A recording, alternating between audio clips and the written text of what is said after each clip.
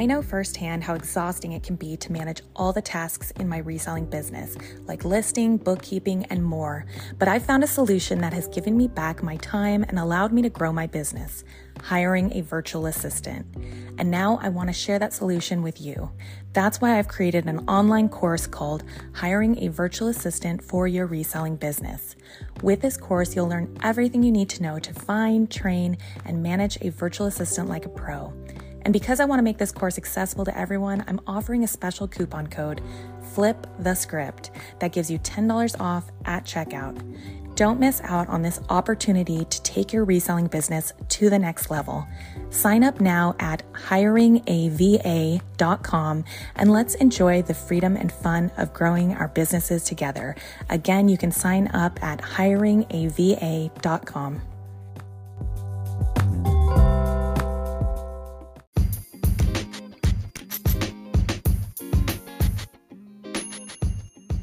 Welcome to the Flip the Script podcast. I'm your host, Denali, and I'm a full-time reseller on eBay and Poshmark. My store and closet name is El Ducho, Elducho, and you can find me on Instagram and YouTube as El Ducho Thrift. Well, long time no talk. I've been on a little bit of an extended hiatus, but I'm excited to say I'm back and I am recording episodes again for this podcast. In this week's episode, I had a chance to sit down and speak with a reseller that I have followed online for quite some time, but just never had the opportunity to deep dive and have a great conversation with them, which I did today. And that person is Kaahreena. Kaahreena is a full-time reseller living in Oregon who has grown a successful consignment business. But it didn't start off that way. It's been quite a journey for her, and I'm so excited to share that story with you all. So without further ado, let's get into it. Hi, Kaahreena. Thanks for being on the podcast with me today. Hi, Denali. Thank you so much for inviting me. I'm so excited.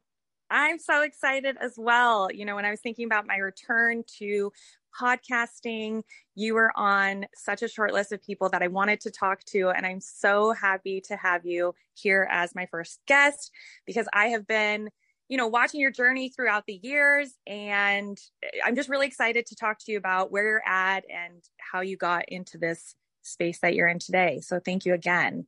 But to jump right into it, I guess my first question for you is how and when did you first start reselling?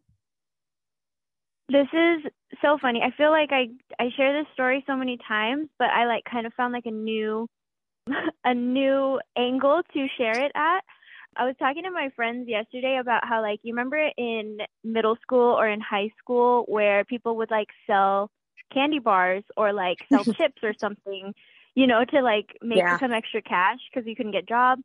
Well, everyone was doing that at my school. So it was I couldn't do it too because everyone else was already doing it, or people were baking and I don't have that skill set. So I started selling clothes. I started selling clothes that were in my closet because I had way too many and I love to thrift. I grew up thrifting. So I would thrift for clothes. I would post them on Instagram and I would sell them to people at my school. I would be okay, meet me here at the school and I'll sell it to you for $2 at lunch or something. And that's how I started. Those are my humble beginnings. That is so funny. Well, yeah, like you said, I do remember that, people would maybe sell stuff maybe in the lunchroom or, I even see it on TikTok today, people selling stuff to just make a side hustle at school, which I think is great, but I would have never thought to have sold clothes. And I'll admit I'm a little bit older than you. So we didn't have Instagram when I was in high school. So maybe that's why I hadn't thought about it. Once you started doing that, did you see other people around you at school start to maybe mimic that or copy that? Yeah. So I think Instagram came out, or it started getting popular in 2012. And that's when I was a senior in high school, or junior to senior in high school. So when I started posting because I did see other people already doing it. And it was people from other schools or people that I just knew because everyone knows everyone when you're that age for some reason. But yeah, we we would even schedule like meetups at the mall, like for kids who didn't go to our school. And then on the weekends, like my dad would drive us, me and my friends, to the mall, and we would go and like sell. It's so funny. We would sell our clothes at the mall to like other kids who like went to other schools. And we would just like have like one big meetup, and like everyone would come and like do trades or do whatever. It's actually a really cool thing now that I think about it. Yeah. Like that's Yeah, really I feel cool. like you were ahead of your time there. I mean, I guess it's Yeah, some it was version. like, I guess it's some it was like version of a Poshmark clothing swap. IRL. Exactly. Yes. Yeah. So were the And kids that you were meeting with at the mall, were they seeing everything from your Instagram page, or were you just like bringing new items with you and kind of like holding it up and people were like, sure, I'll take that or all that? from Instagram. All from Instagram. Okay. So I would just post it. I would just post like really bad pictures, like horrible photos. Like if you compared them to like my Poshmark photos now, they were an absolute mess. I would just like throw it on my bed and take a picture. It's like everything that you tell a reseller not to take, like not to do when they're photographing. That's what my Right. pictures look like. That's so funny. Do you still have that Instagram account? It's the same one that I have. It's Per Diem Thrift. I just kept it over the years and changed the name. I love that. Wait, so I'm like, so if we scroll down far enough, will we see those photos? No, I deleted them. I deleted them. Oh, no. I should actually post this. So at the time, my original closet name, my original Instagram name was KO_clothes. And it stands for my name, Kaahreena _clothes. And my friend like made a logo for me. I have it. It's like posted somewhere on my Facebook. I should just post it on my Instagram. But it was like a picture of me like modeling some clothes. And then I was like really awkward in high school, and my friends would make fun of me for it. So under like the tagline under my name was like awkward is in, or like something like that. And yeah, it's really cute. Yeah, I think that should be a tagline for all high schoolers, maybe middle schoolers as well. Yeah. That's so funny. Okay. And so then you changed your username to Per Diem Thrift. So tell me how you got that name. Where did you think to come up with that? So I went through a whole bunch of different names. And at first, I think I had Per Diem Thrift, or no, sorry, I'm all over the place. That's okay. Before Per Diem Thrift, my store was called K Per Diem Shop. And it was spelled PERDIUM. I wanted to like switch it up. And so I don't know if people knew this, but when I first joined Whatnot, sorry, this is a side tangent. That's okay. When I first joined Whatnot, my username was kperdiemshop. It's because my email is kperdiemshop@gmail.com, because that's what my name used to be, and that's what I thought my business was going to be, but then I changed it. But I came up with that name because I was in college. I was taking an accounting class, and I learned about the term per diem, which is like per the day. If you're a nurse or if you're in financials or whatever, you know what that means. It's like an allowance per day that you get when you're like traveling or whatever. And I took that and I switched it up for my own. And I just mean like you take every day by the day. And like we were just talking a second ago about how we have so many roles in life, whether you're a mother or a small business owner or you're a student, or maybe you work a full-time job, you're a wife, you're a friend. And it's like having a closet where you'll be able to pick out an outfit to be whatever role you need to be that day.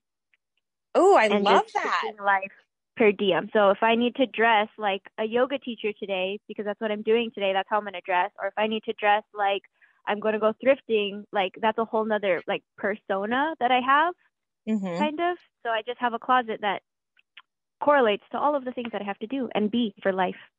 I love that. Okay. Cool. That's so cool. Cause I was going to ask you about your name and I thought, oh, maybe it's like the per diem is how much money she allots herself to go thrifting with each day. Yeah, that's as far. Maybe a lot of also people that. think I'm a nerd. Okay, awesome. So, you have these kind of humble beginnings selling on Instagram in high school.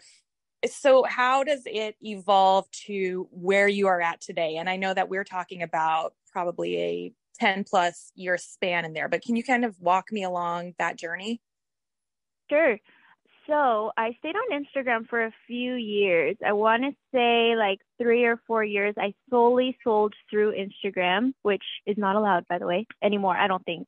I think they have rules against it now. Oh, okay. But I started following more and more people. Like it was becoming more and more popular to sell through Instagram. And so I was meeting people that didn't live locally to me. They didn't live in San Diego. They were either in like the Bay Area or they were in like New York or on the East Coast somewhere. And so I learned how to ship my items because there were people that didn't live locally to me that wanted to buy. And some of the resellers that I started following would post about how they sold on like eBay or Poshmark. And I was like starting to get intrigued because I was like, okay, you know, Instagram only the people that follow me can see what I'm selling. So maybe if I go on these other platforms, I'll have a higher chance. And I was seeing how other people were having crazy success. So I started selling on Poshmark. And I never turned back. That's awesome. So when, like what year was that you started selling on Poshmark? I want to say it was like 20, maybe late 2015 or early 2016. Okay. So yes, at that time, you know, what was Poshmark like at that time? Because I don't think I really joined the platform until maybe 2017, 2018. I'm not sure. So I feel like I'm kind of on the later end, but what was it like sure. at that time when you joined? And like in terms of how is it different from what we know it to be today? I feel like people were a lot more spendy back then. So actually when I first started on Poshmark, I was going to warehouse sales in all over California. I would drive like from what is it called? Orange County all the way up to like San Francisco to go to different warehouse sales, specifically Brandy Melville warehouse sales. That was like the jam. Yeah, totally. And especially at that time period.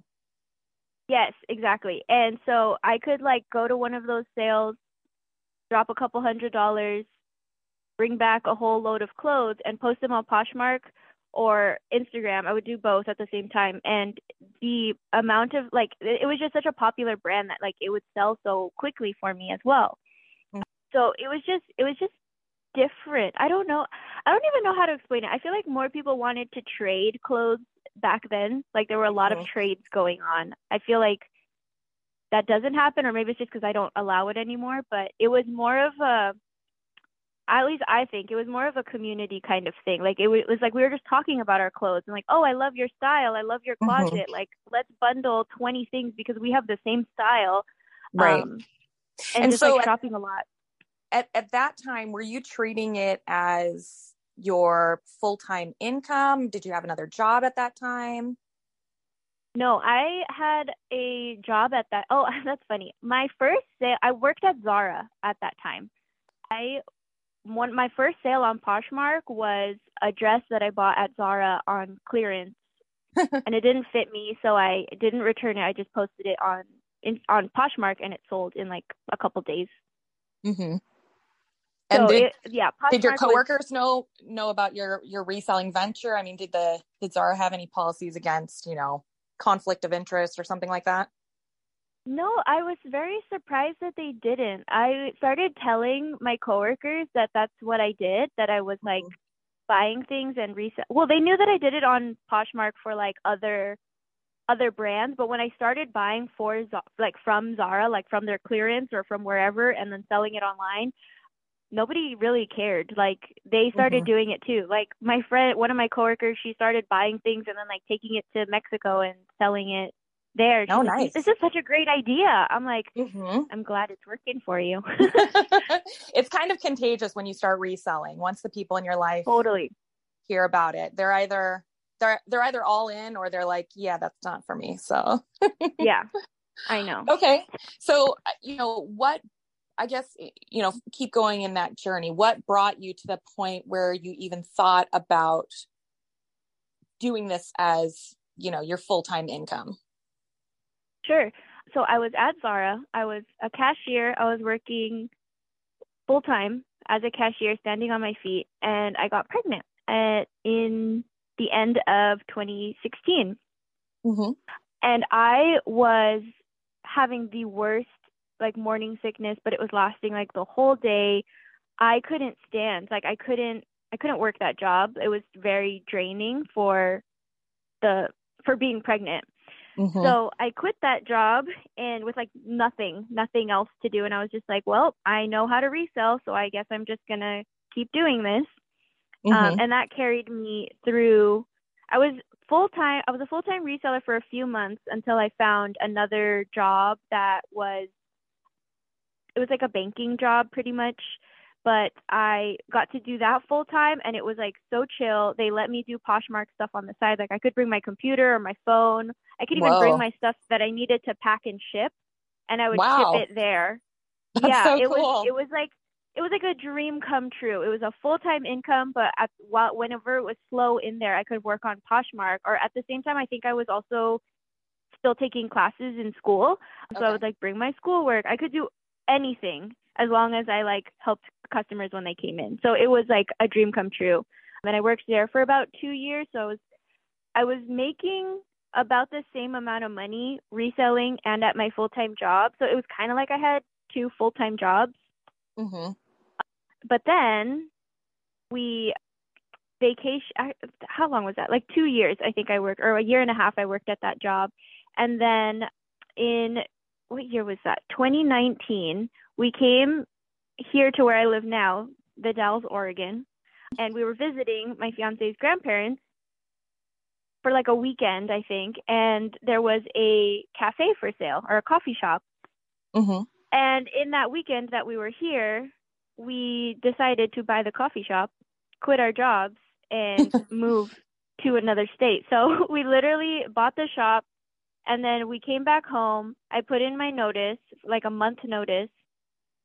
And then my fiance came straight back up here to start working at the cafe. So I was like at home. My parents were with me at the time, like staying in our house. So I just like started wrapping up all the loose ends, packing all our stuff, and we moved up here.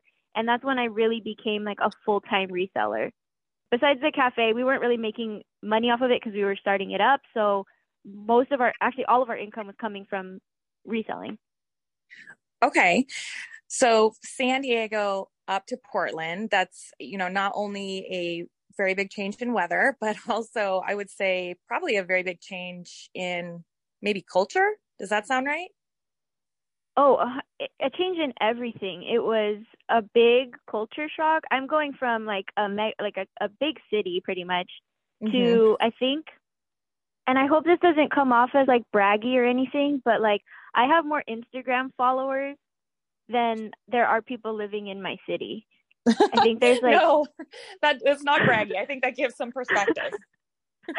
There's like, I think the population in this town we're about an hour and a half east of Portland. So I live in a really small town. It's like 30,000 people, I think, live here, and I have like 40 something. It's crazy. It blows my mind when I think about that. Like, I don't think I've even seen everybody that lives in this town, because it's like a big county, I guess. But yeah, yeah. And I came up here not knowing anybody besides my fiance's grandparents. So it was crazy. It was good and bad, because I was able to really just focus on reselling and grow it back to like, I had to almost start from new, because I didn't know where to source.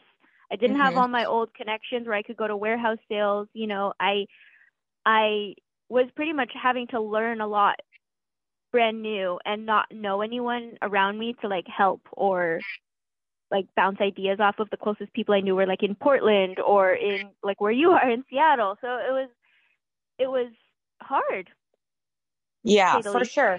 So, I think, the thought of buying a coffee shop, right? You just went to visit his grandparents, and then all of a sudden you're coming home and telling everybody, we're leaving, and we also bought a coffee shop. I mean, yeah, that must have been shocking for everybody around you, shocking for yourself as well. What was the motivation? I mean, that's a pretty big decision. What made you want to, I guess, do this big change?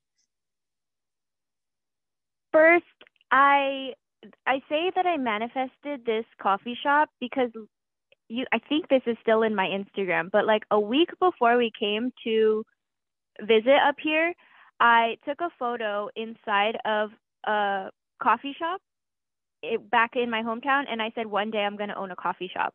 Wow. And literally a week later, we went and bought a coffee shop. Like I love, like, yeah, I didn't even think that was a possibility, but it kind of just was. It just happened. But like we still are young. We were very young, and we were just thinking, you know, like it's so expensive in California, in San Diego, and we were like working our butts off to live in this condo pretty much. It was only a 2-bedroom condo, and like we rarely saw each other because we were both working a lot, and we lived like 5 minutes from the beach, never went to the beach. It was like we were working to live, and we just weren't satisfied. Like it wasn't fulfilling at all, and we were just we felt like robots. And when we came up here, like we were just so intrigued with the idea of a small town, because me and my fiance both grew up in San Diego, so we only know like a city environment, or like millions of people around you at all times. So when we came up here, it was just so beautiful. I think we fell in love. I'm a huge Twilight fan, so moving to the Pacific Northwest was like another dream come true of mine. I love that. But yeah, I don't know. We just kind of are like, when a door opens and an opportunity lands, like we take it. Like we don't ask questions. We just go for it. And that might be naive of us sometimes, but at the same time, we wouldn't be where we are now if we didn't take that huge leap. Absolutely. Definitely great life and business experience. And, you know, we don't have to go, you know, too in depth about it, but can you just touch on the experience of owning the coffee shop, and, you know, do you still own it today? Sure. So we do not own it today. And I think if you can remember what happened early 2020. Yeah. Yeah. So that was a big player in why we don't have it anymore. We made the jump kind of blindly. We saw this opportunity of something that we both really wanted, and it was right there in front of us. So we took it, and then it was great while it lasted. But there were a lot of things that we realized we didn't want to do. Like we didn't want to cook food all day long. It was a existing business already. So we were kind of taking over something that was already there. And a lot of people also didn't like the changes that we were implementing. So that was kind of difficult to deal with. But definitely when the pandemic hit, we just had no idea what was going to happen, or like if we were going to be able to survive. And so again, we saw another opportunity to get out and kind of just like wash our hands of the whole thing. Yeah. And so we took it right away. And I'm actually very glad that we did, because if we had tried to stay open, we would have just been bleeding out more and more money. But I don't know. It's kind of like a fever dream. It happened so fast, and it was such like a blip in time, but it changed so much of our lives. Like we would not have moved out here if we didn't have that opportunity.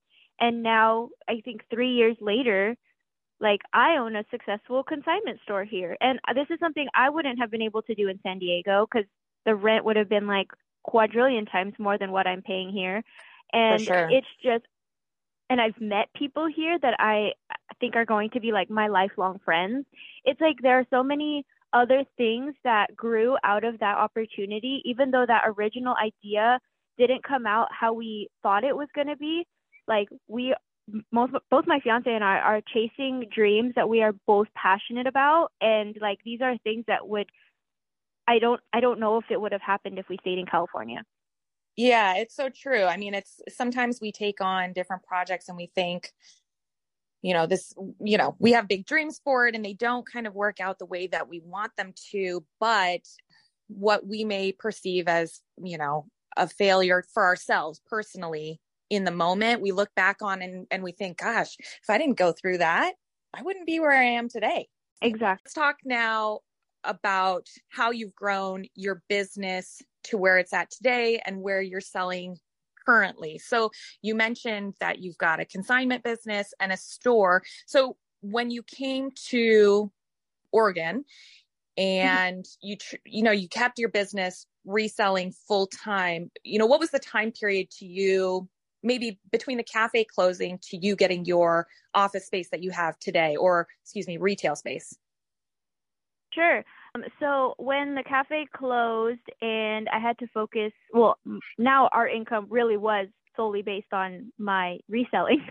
Mm-hmm. My fiance was a stay-at-home dad for the past 3 years. He has been like the most amazing, supportive person I could have ever asked for. He's like ultimate dad. That was what his that's what he was born to do. Some people say they're awesome. born to be mothers. He was born to be a dad. So he was thankfully like such a big help in me being able to grow my business to where it is now. But during the pandemic, it was really difficult to go sourcing because everything was closed. So I was trying to order stuff online. It wasn't turning out the greatest. I don't think I was cut out for like buying pallets or buying wholesale. Like it was just a whole feat that my heart wasn't in it. I didn't love it. Mm-hmm. So I just tried to find what I could where I could. But going closer to end of 2021 or like middle of 2021, end of 2021, I decided that I wanted to start Consignment, but I was still doing it out of my house. I was still like getting people's clothes and selling them on Poshmark. Mm-hmm. I got a couple clients because I started going to a yoga studio and I started like finally meeting people and making friends after 2 years of complete and utter loneliness. But that's where I was getting some of my clients. And then one thing after another, I was offered a pop-up like during one of their events. This was kind of like tail end of the pandemic. People can start going out now. Yeah, they offered to let me do a pop-up in like during a community event, and I did it, and it was great. People kept asking me like, oh, where's your store? Where's your store? I was like, oh, I don't have one. I do everything out of my house, but I do consignment. You can I'll come to your house and pick your stuff up. And I kept getting more and more people, and I live in a 1-bedroom apartment. It was not fun to have so many clothes just everywhere. And so a couple months later, the person that owns the yoga studio, she's now like my absolute best friend in the whole world. She offered me space in their downstairs area to like rent as an office. And I told her like, oh yeah, I'm just going to use it as an office because it's just taking over my house. I don't have any space in my house anymore. I just need space to do my work. And she was like, okay, well, what if like people come and want to shop? I was like, oh, I guess I'll put out like a rack or two and people can shop from it. And turns out now I have like 15 racks outside, and it's like, it's definitely grown. And I'm so thankful. I'm coming on to, I think April 1st is going to be a year of me having my store. That's exciting.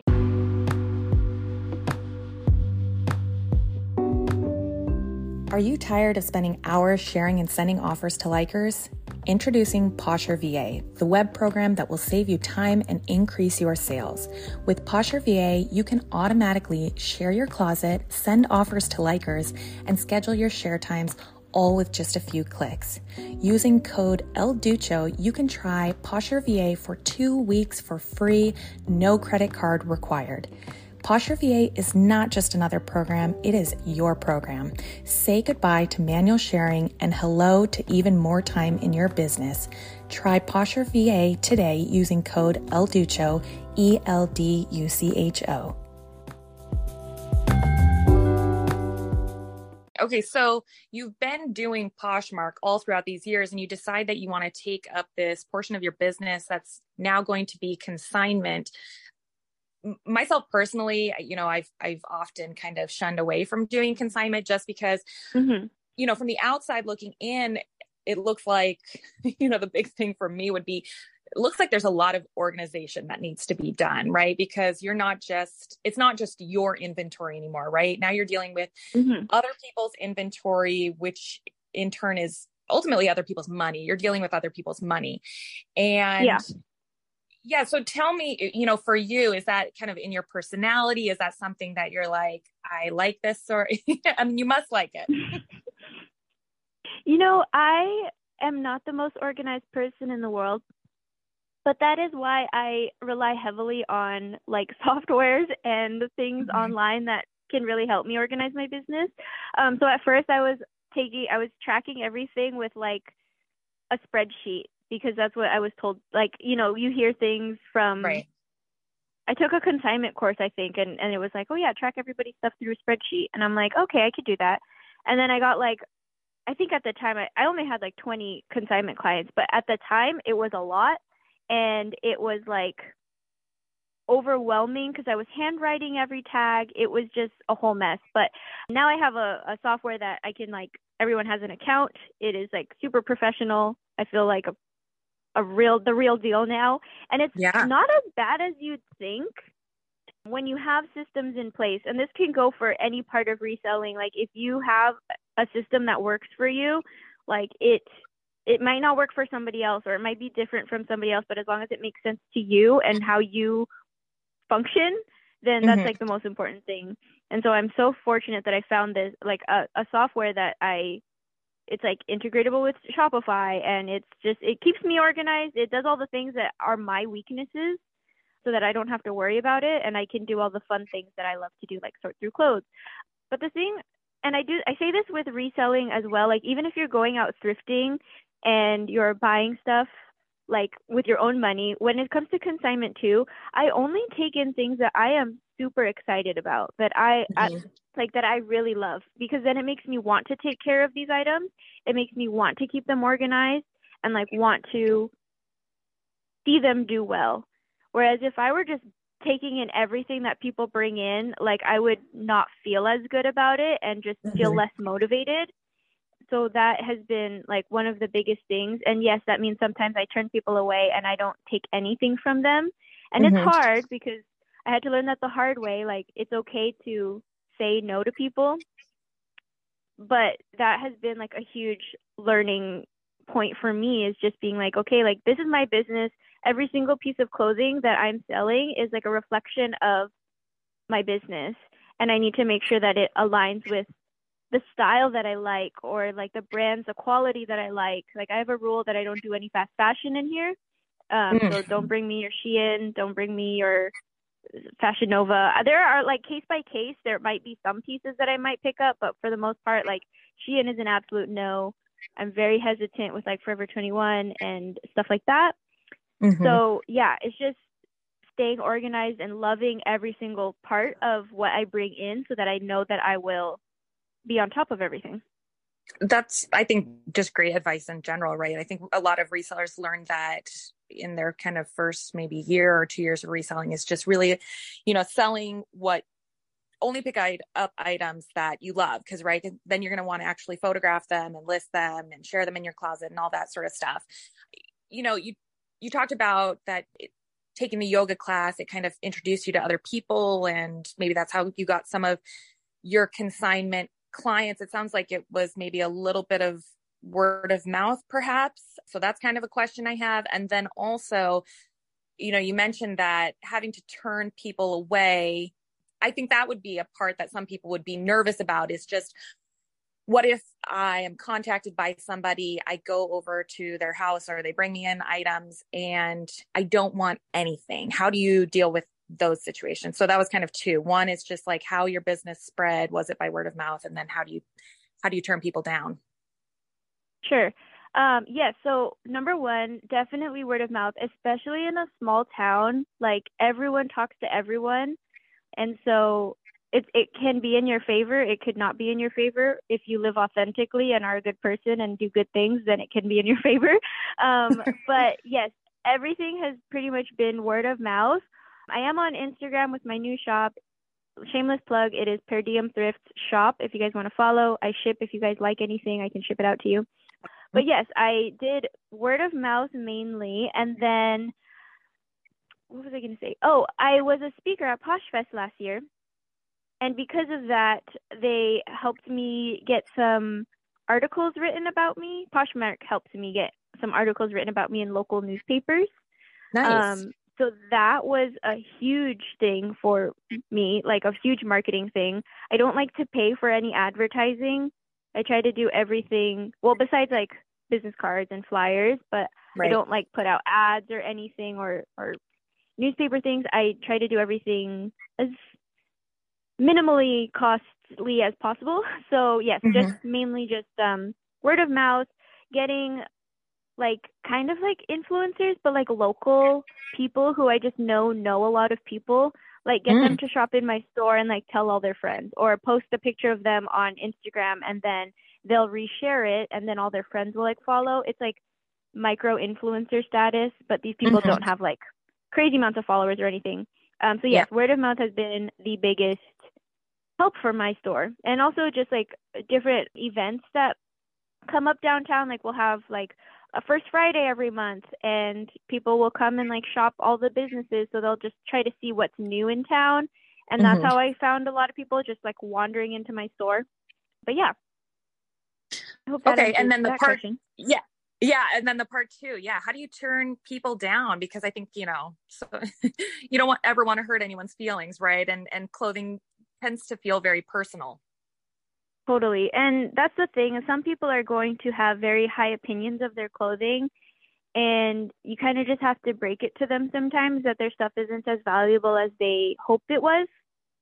It's taken me a lot of practice, but I think if you can establish yourself as the expert and let people know that like this is your job, this is what you do, you don't go into a store and tell them like why are you pricing your things like this? Like as a reseller how to look up comps, like what is trending. I do so much research and I pride myself in how much market research that I do, and I explain that to people. I'm like, this is the whole process. If you are willing to go through that process, then like you can sell these things on your own. I really hope that you can make that kind of money. But sometimes I'll even pull up comps and like show them like this shirt is selling for $10 on Poshmark, and I charge my split for consignment is 30/70. I keep 70, customer keeps 30%. Hmm. I'm like, if you want, well, after Poshmark fees, it's like what they get $7. I'm not even going to do that math. But if they're going to get dollars for this top, I'm like, do you really think that like all of this work is worth $1? Or like, do you Right. really want to wait like a couple months for $1 to have like to come into your account? I don't say it that blandly, but like, I try to get that information to them and help them Hmm. understand that like it's a lot of work on my end. A lot of my customers actually have tried to sell on Poshmark and admit that it is a lot of work and that they just don't have the time for it. So they're Right. willing to pay me to do that work for them. I'm like, yes, I understand it's a lot of work. I'm a professional at it. This is what I do for a living. Let me do it for you. But yeah, And then yeah. being in a smaller town, are you finding that it's harder to get? I think a lot of times when people think consignment, maybe they're thinking, oh, well, that's just higher end designer pieces. Is that hmm the sort of items that you feel like you're seeing, or, what do you look for, I guess? So that was an issue that I was really thinking about when I started opening, because the demographic of my town isn't really rich. Like there's not a lot of money here. So other people have like brought their concerns onto me that I'm not going to be able to find stuff worth selling, which is not the truth at all. At the beginning, I was supplementing my inventory by buying bulk from like wholesalers online to kind Hmm. of help in my inventory. And if I curate what I put into the store, it kind of gives customers an idea of what to bring me. So a lot of them like aren't bringing me the Target brands, or like I don't know. You guys have Fred Meyer? Yes, we do. Okay, so Fred Meyer is like a grocery store. They also have clothing for those of you guys who don't know, but they're not bringing me Fred Meyer brands or like, like the Walmart brands. Those are the only places you can shop here. And I I don't really have that much luxury stuff. That's something I would love to grow into, but that's just not my demographic here. I've had like a couple people bring me some like higher end pieces, nothing crazy, but most of the stuff is like mid-tier, a lot of Yeah. Levi's, a lot of And like so, Zara, Free People, Anthropology, like basic brands. I feel like that would be bread and butter on Poshmark. Here, it's like holy grail here. right. And I think even with the higher end pieces, sometimes, then on the flip side, you can have that concern about authenticity. Have you ever had a concern about authenticity with items that you've come across while consigning? So I get anything that I'm concerned about, I will get them authenticated online, and I charge that payment to the customer. I tell them, I very open to my customers about what I'm doing. I'm like, if you can't provide me a proof of authenticity, then I have to pay for it because I'm not going to sell anything that's not real. But I've only had one time when someone came in, tried to tell me that this like Gucci bag was real, and it was like the worst fake ever. Mm-hmm. But I just told them, like, I'm so sorry. I don't think that this item is authentic. I'm not going to be able to sell this in my store, but like, I wish you the best. And they were totally fine with it. Like, that's like a one case basis. But yeah, they were, I think, more embarrassed that it wasn't real because they really thought that it was. Right. So there's a lot of good fakes out there. It ended up being okay. I know it was, but yeah, they were just kind of like, I think they were just bummed that they thought that they had something valuable and it wasn't. Yeah. So yeah, especially if they maybe paid up for it. That's a bummer for them. So, touching on your store, you mentioned that your friend at the yoga studio has allowed you to rent out a space there. Can you just tell me a little bit about the space? And I'm sorry if you already said, like, what's the square footage? Is it like street facing, or how do customers come and visit you? Yeah. So I'm in the basement of the yoga studio. And I think my lease was like 250 square feet, mm-hmm. but I've grown so much that I've doubled that.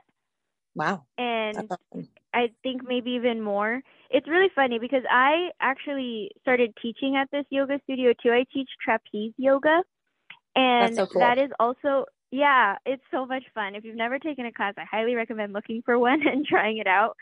But the yoga trapeze studio is also down here in the basement. So like the whole basement is pretty much like my playground. It's my area. Mm-hmm. So yes, it's a little hard for customers to find me because I'm not on street level. And I found out very quickly that was going to be, it's an issue for multiple reasons. First of all, it's not accessible for people who are in wheelchairs, or if somebody's like pushing their child around in a stroller, like they can't come down here because there's no elevator, there's no ramp or anything. So that's been really frustrating. But at the same time, like my rent is pretty low, so I can't really complain. Mm-hmm. But yeah, it's been interesting. There used to be a couple other people who have rented in this building that have moved out since, but that was another way that I was getting people in, just because of these other existing businesses that people were visiting, and mm-hmm. They would just happen upon my shop as well. So that was great. But right now I just have a sandwich board outside, so when people are walking down the street, they can see. I've also done like reels that I've posted online that are like how to get to my store, and it's like me on the street and like walking into my store downstairs and like happening awesome. Upon my place. Yeah, and that was actually I got so many people responding to that saying like, I had no idea where you were, but now I do. Thank you so much. But yeah, so this has been one of like the hardest parts of my business, is not being street facing. Also just like lack of sun and window space is depressing. Uh-huh. So over the past few months, I've been trying to find a street level location, and I am now planning on moving to one. I'm really excited about it. I haven't really announced anything or said anything because it's still in the works, but hopefully by the end of this year, I'm going to have a bigger store and a street facing store, and I'm like over the moon. I'm so like just thankful and grateful for everything. Like even the space that I'm in now, I'm so grateful that they gave me this opportunity to see if mm-hmm. it would grow into something, and it did. And I have a really great like local supportive customer base. They're all stoked for a bigger store. I'm super stoked for a bigger store. So yeah, there's a lot of big things coming this year. That's really exciting. And that's awesome that you're going to, be able to, you mentioned that accessibility is kind of one of, in multiple different ways has been kind of a challenge for your business. If we look besides that, because that looks like it's a challenge that's going to be kind of hopefully fixed soon, are there other challenges you feel like you're currently facing in your business at this time? I feel like the main thing is actually advertising too. And I know earlier I said that I try not to pay for advertising and I'm mainly on like social media, but I'm finding like I might have to try either like doing ads on Facebook or Instagram, or I don't really know if like a radio ad or newspaper ad is really like going to hit my demographic of my target customer, but word of mouth can only go so far. And I'm trying to now get more people maybe from like neighboring towns to come in too. So when if I did try to focus more on like that, then that would be better. With more customers though, I am going to need more help. For the last year, I've done everything by myself. And know how hard it is to do everything by yourself. You know, very like much so. You have employees, right? Yes, I do. Yeah. Yeah. So I'm on the hunt for either an employee to help me in my store or with the other side of my business, which is like all the per diem thrift stuff, or whether it's Poshmark or YouTube or social media. I'm on the hunt for somebody to help me because I really do want to grow, and I feel like part of it is that I don't have enough hands or enough time to do all the things that need to be done in a day. I think a lot of people can relate to that. Totally. It's frustrating. My fiance used to be able, since he was a stay-at-home dad, I could just call him up and be like, hey, I really need help with this. Can you come? But last week he started a full-time job working on a golf course, which is like his dream. Oh, that's he awesome. Is like as passionate as I am about clothes, he is passionate about golf. So as much as I'm happy for him that he's doing that, also like so stoked for the second income. Yeah. The loss of free labor is really sad. So yeah, it's time for me to level up, time for me to add more people onto my team. And I'm really excited about it. I'm just trying to find the right person. For sure. I mean, it sounds like you've got some good problems. They're problems, but they're good problems. They're growth problems, which is exciting. But they just, they need solving, and that just takes some time. So, I mean, you kind of touched on this already. I was going to ask, where do you see the future of your business going? And it sounds like this new location on the horizon, and perhaps hiring an employee or maybe a couple of employees. Are there other thoughts or plans that you would like to carry out for your business for the rest of 2023? Sure. So with hiring an employee, hopefully that will help take some of the load off of my plate. I really want to push more of my energy onto YouTube. I do have a YouTube channel. I haven't posted consistently since last year. And so that is another thing that I am very passionate about, that I want to keep going. So I'm hoping that when I get help, I'll be able to, or maybe I could get help for YouTube. I don't know, whatever person lands in my lap, that's what I'll run with. But I would love to grow YouTube to kind of document the back end of my life. Maybe, I don't know if I'll do vlogs or just chats, but just kind of show people what it's like. Cause I get that question a lot, and I'm sure you do too. It's how do you do everything? It's well, let me take you on for a ride and show you how it's very difficult, but very rewarding at the same time. Yeah. And then finding the time to actually film that vlog amongst all those things. I know. That's the thing. I was just talking to a friend about Charlie, my fiance, is working now. I have these dedicated hours while my daughter's in school.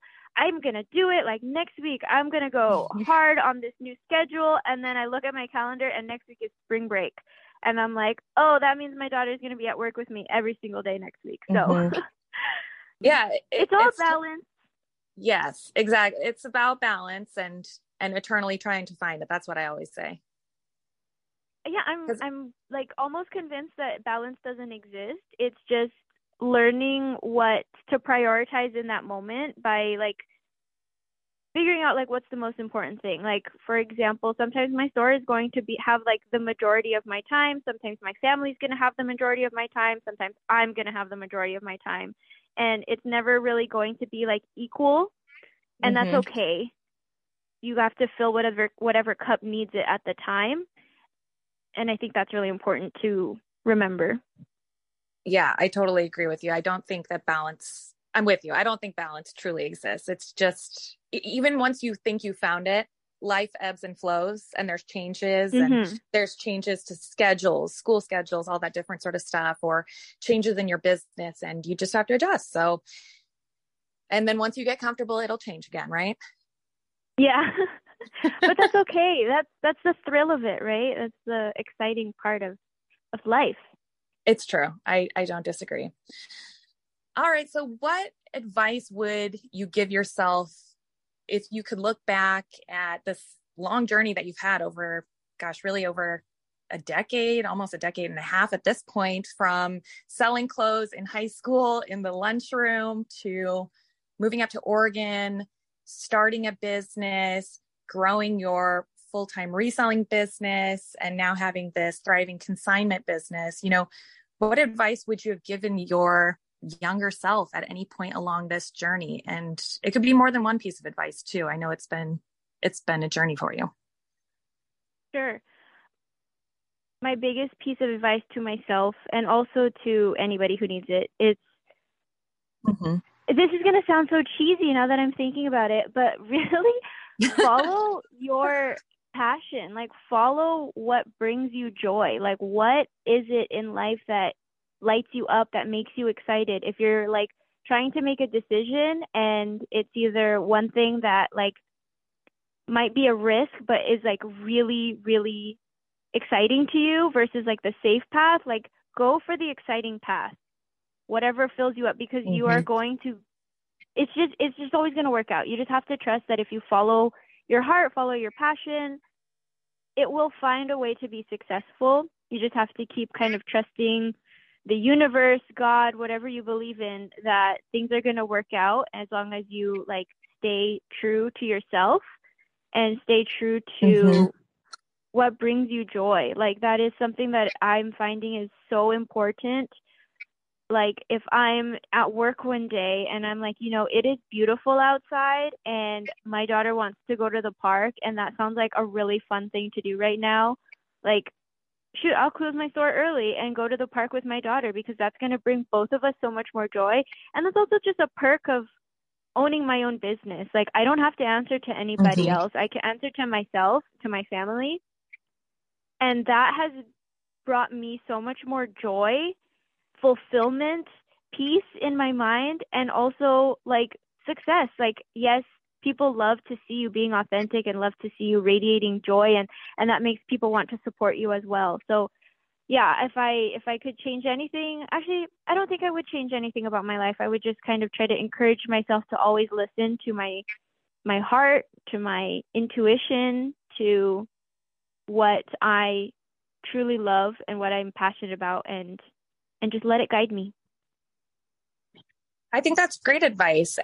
Following your passion and letting it guide you to kind of wherever it takes you, and trusting in yourself. I feel like I've walked a similar path to that. And, when you said closing down the store and going and spending time with your daughter, I think that that's a great reminder to many of us why we chose the path of self-employment, is that, right, we are our own boss. We can create this flexibility in our schedule. And I think a lot of times we forget that, because oftentimes when you're self-employed, you work more than a traditional 9 to 5, right? Because the job is kind of, because the job is always there. And especially in the work that we do, it being online or it being in our homes, we kind of never stop working and we don't turn it off. And we end up not taking advantage of some of those perks that's the whole reason maybe you got into it to begin with. Yeah, exactly. So and I think it makes sense, and just trusting in yourself. I think that is a great piece of advice. I would definitely tell myself that as well, because there's a lot of self-doubt in the self-employment journey. So thank you again, Kaahreena. Totally. This has been so fun talking to you.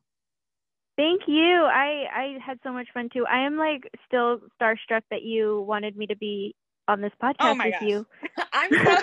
You already know, I already gushed to you. I told you that I was so excited that you said yes. And this whole thing was just going to get thrown out the window if you said no. So I'm really grateful that we finally got to have this one-on-one conversation. I feel like I just know that much more about you. And, you know, I don't know, maybe I'll someday dip my toe into the consignment bucket again, but I don't know. In the meantime, it's all yours. But thank you again for being on. I'll talk Denali. with you soon.